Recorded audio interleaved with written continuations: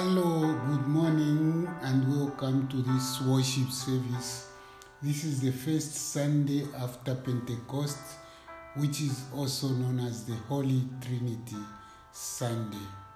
We begin our worship service in the name of the Father, and of the Son, and of the Holy Spirit. Let us pray. Almighty God and Father, dwelling in majesty and mystery, filling and renewing all creation by your eternal Spirit, and manifesting your saving grace through our Lord Jesus Christ. In mercy, cleanse our hearts and lips, that free from doubt and fear, we may ever worship you, one true immortal God, with your Son and the Holy Spirit, living and reigning now and forever. Amen. Our reading, which is our text for this Holy Trinity Sunday, is from the Paul's second letter to the Corinthians, 2 Corinthians chapter 13, and I'll read just one verse, 14. May the grace of the Lord Jesus Christ and the love of God and the fellowship of the Holy Spirit be with you all. This is the word of God for consideration. You can also find the other readings from the Old Testament book of Numbers chapter 6 verses 22 to 27, John chapter 16 verses 12 to 20, and also Romans chapter 5 verses 1 through 5. Dear friends in Jesus Christ our Lord, today, as I earlier said, is Holy Trinity Sunday. Today we talk about what we believe as the Trinitarian believers, that there are three persons in one God. This doctrine of the Trinity is a very difficult subject. It is difficult because it surpasses our understanding. The concept of three persons yet one God, and one God yet three persons, doesn't make mathematical sense to our way of thinking. It is beyond our comprehension. So how do we deal with it? We take it on faith. If this is what God Almighty God tells us about himself in the word that he has given us, that is the Bible, that is all we as believers need. Full stop. Nothing more. That is the wonderful thing about the faith that God has given to us. It frees us from trying to figure out something that we cannot understand, and allows us to simply believe and accept the comforting and beautiful truths the Bible has to offer to us. And that is what we would like to do this morning. Our text today is how the Apostle Paul closes out his second letter to the Corinthians. They are familiar words, although we usually hear them at the end of our service. We call it the Pauline blessings. And it is one of the two great Trinitarian blessings the Christian church traditionally uses to close its worship. The other is today's lesson, which is from the Old Testament. It was spoken by the first high priest and Moses' brother. His name is Aaron. It is therefore called the Aaronic blessing. The Lord, the Lord, the Lord. The doctrine of the Holy Trinity is not just some dusty theological truth that has no bearing on our lives. Rather, it is a teaching of great comfort and strength for us today. Using keywords from the Pauline blessing to our outline, our thoughts on this Trinity Sunday, let us joyfully see how we truly are a blessed people. We are a blessed people through the grace of our Lord Jesus Christ, Point number 2, through the love of God. And thirdly, through the fellowship of the Holy Spirit. We are blessed people because we know the grace of our Lord Jesus Christ. The definition many of us have learned equates grace with undeserved love. Taking it a little further, we could say that grace is the free conferral of kindness on one who has no right to it, and one who could never adequately compensate for it. A Bible illustration that comes to mind is the story Jesus told about the servant who had racked up an incredible amount of debt to his king, far more than he could ever hope to repay.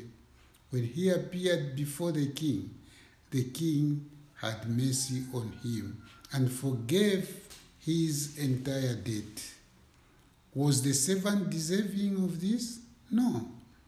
The debt were legitimate. Would the servant ever be able to make restitution? No. Even if he lived several times, he could never have repaid what he owed the king. To be honest, we ran out of modifiers in trying to capture all nuances of this type of love. Here is a few more. We see this type of love as selfless, sacrificial, extensive, tireless, all-encompassing, preserving, protecting. Such is the agape love, that is the love of God. And directed towards us, we are a blessed people.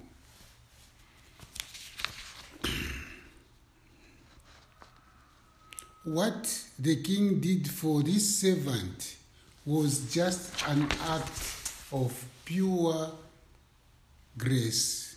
It is something that was undeserved, free and full of forgiveness. That is what God does for us through Jesus Christ. Here is another insight.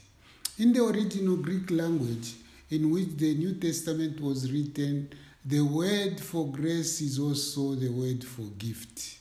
But when we put these concepts together, and what we come up with is this: the grace of our Lord Jesus Christ is the freely conferred and deserved gift of the full forgiveness of sin and eternal salvation that God has given to all who trust in His Son as their Savior.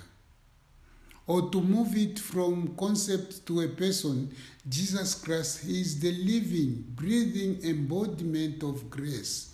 Jesus Christ is grace in visible form. Think about it. What is it that led Jesus, the Son of God, to give up the riches of heaven and live on our planet for 33 years? What led him to set aside that big glory in order to wear the earth-tone problems of humiliation? What is it that led the sinless one to suffer and die on the cross so that the sinful ones who rightfully deserve such punishment are spared for the same fate?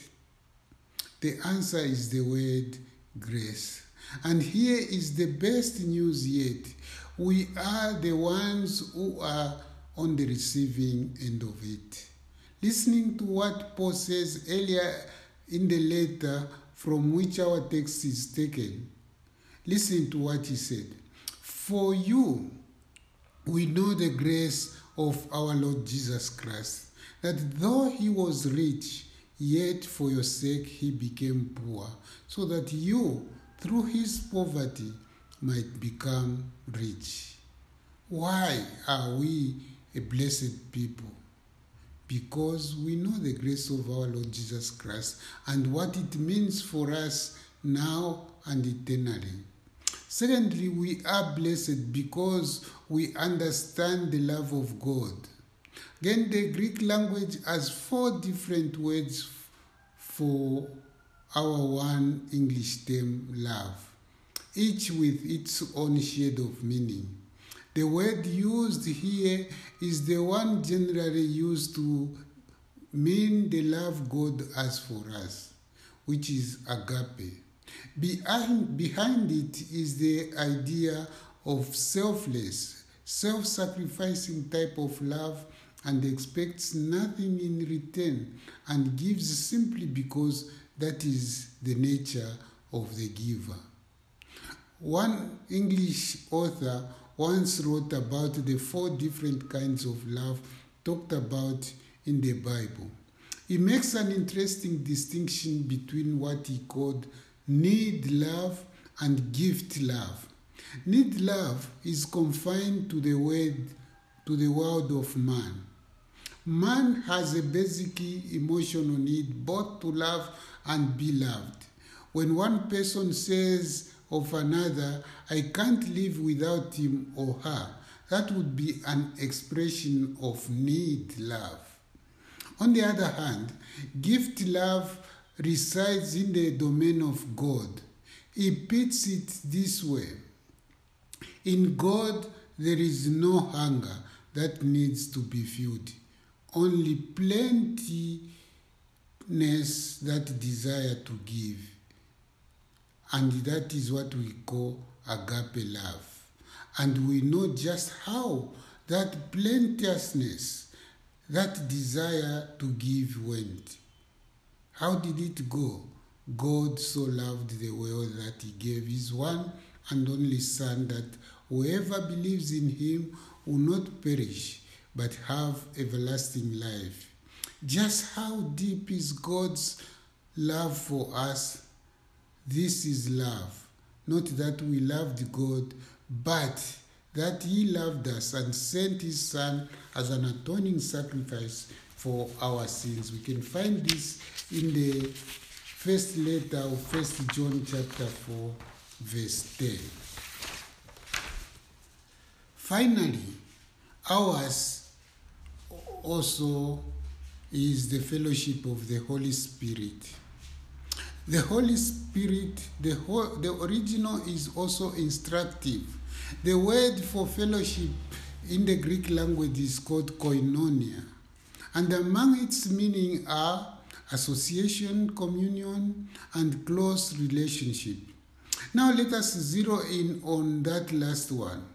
It is God, the Holy Spirit, working through word and sacrament, who brings us into a variety of close relationship. And what are they? 2 in particular come to mind. First, there is the close relationship and the fellowship we have with God. Once a man was very sick. At this moment of his sickness, he only relied on others to do things for him. This man had always taken his spiritual life seriously. During this period of his sickness, never did he say any word to complain about the pain that he was going through. He just admitted that his life had not turned out the way he was expecting. But then he went on to make this short but powerful statement. He said, God is my friend. That is the sensation of fellowship of the Holy Spirit brokers between God and us. We know God to be our friend. Now, does this mean we always go our way? Things will always be on our side? No. Does this mean God will always act in a way that makes sense to us or that we always understand? No. Does this mean God places an invisible protective force field around us that completely shields us from anything of physical or emotional pain that comes as a result of living in a fallen and sinful and painful world? The answer again is no. But when we know God as our friend, we know that the things he allows in our life that we do not understand or would not choose or would prefer not to deal with occur not because he is mad at us or punishing us or forgetful of us or dismissive of us or just tired of us. God does not have bad days, and we never cease to be his beloved children. Rather, we know in the words of Paul to the Romans that all things work together for good to them that love God. And we know that regardless of what may or may not be happening in our lives, God has met our greatest need. And what is that need? The forgiveness of our sins through the life, death, and resurrection of his Son. And that certainly fosters a close fellowship with our Heavenly Father. That fellowship then extends to our brothers and sisters in Christ. Take our own congregation, for example. Good Shepherd congregation is more than an organization or like-minded individual. We are a family of faith. Does it mean we all think the same? Does it mean that we always do the same thing? No. This is because we don't think the same, we don't do the same thing. Doesn't mean we all have the same idea, because we don't have the same idea. But when all is said and done, we are still a family. Another way of putting it, Good Shepherd is a community of believers. Who made us a family? Who brought us into this community? God, the Holy Spirit, did. Working in our hearts, he has brought us to understand the truths of God's word. We share the common bond of a common faith.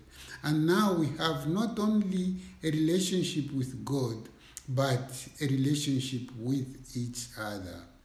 We have and love God. We have and love Christ. We have and love each other. This is the fellowship of the Holy Spirit in our lives. The short answer is that we are all blessed people. In fact, we are blessed 3 times over, friends in our Lord and Savior Jesus Christ. On this Trinity Sunday, let us simply rejoice in the status of who we are and what we have, namely the grace of our Lord Jesus and the love of God and the fellowship of the Holy Spirit. Amen. Let us now close with a prayer.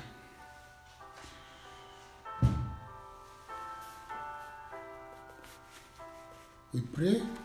Triune God, you are the eternal God whose name we praise forever. We could not have known you, our only Savior, if you had not revealed yourself to us as Father, Son, and Spirit, 3 persons, yet one God. Remove from all unbelief from all of us and grant us humble faith as we contemplate this high and holy mystery. Scatter all those who are wise in their own concepts and give us a simple, childlike trust to worship you as Trinity in unity and unity in Trinity. God our Father, whatever good is in us, whatever good things we have, and whatever good we do comes from you. In you we live and move and have our own being.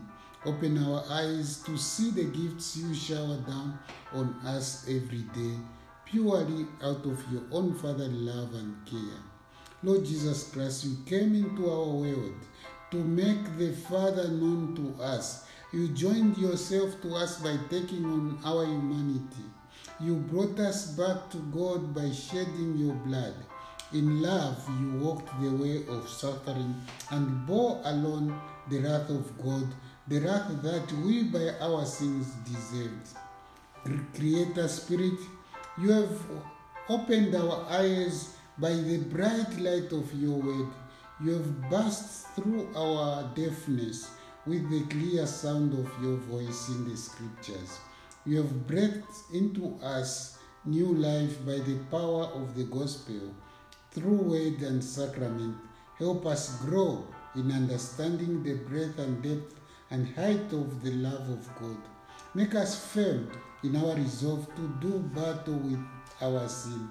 In every weakness, be our strength, that we may show ourselves to be God's true children, faithful in prayer and constant in hope and fervent in love. O Holy Trinity, you are the God and the glory of God, the God of grace, the God of every comfort. From you and through you and to you are all things. We rejoice to call you Father, Son, and Holy Spirit, and so to praise your holy name forever. Amen. Brothers and sisters, go in peace, live in harmony with one another, serve the Lord with gladness. The Lord be with you. The Lord bless you all. The Lord give you peace now and forever.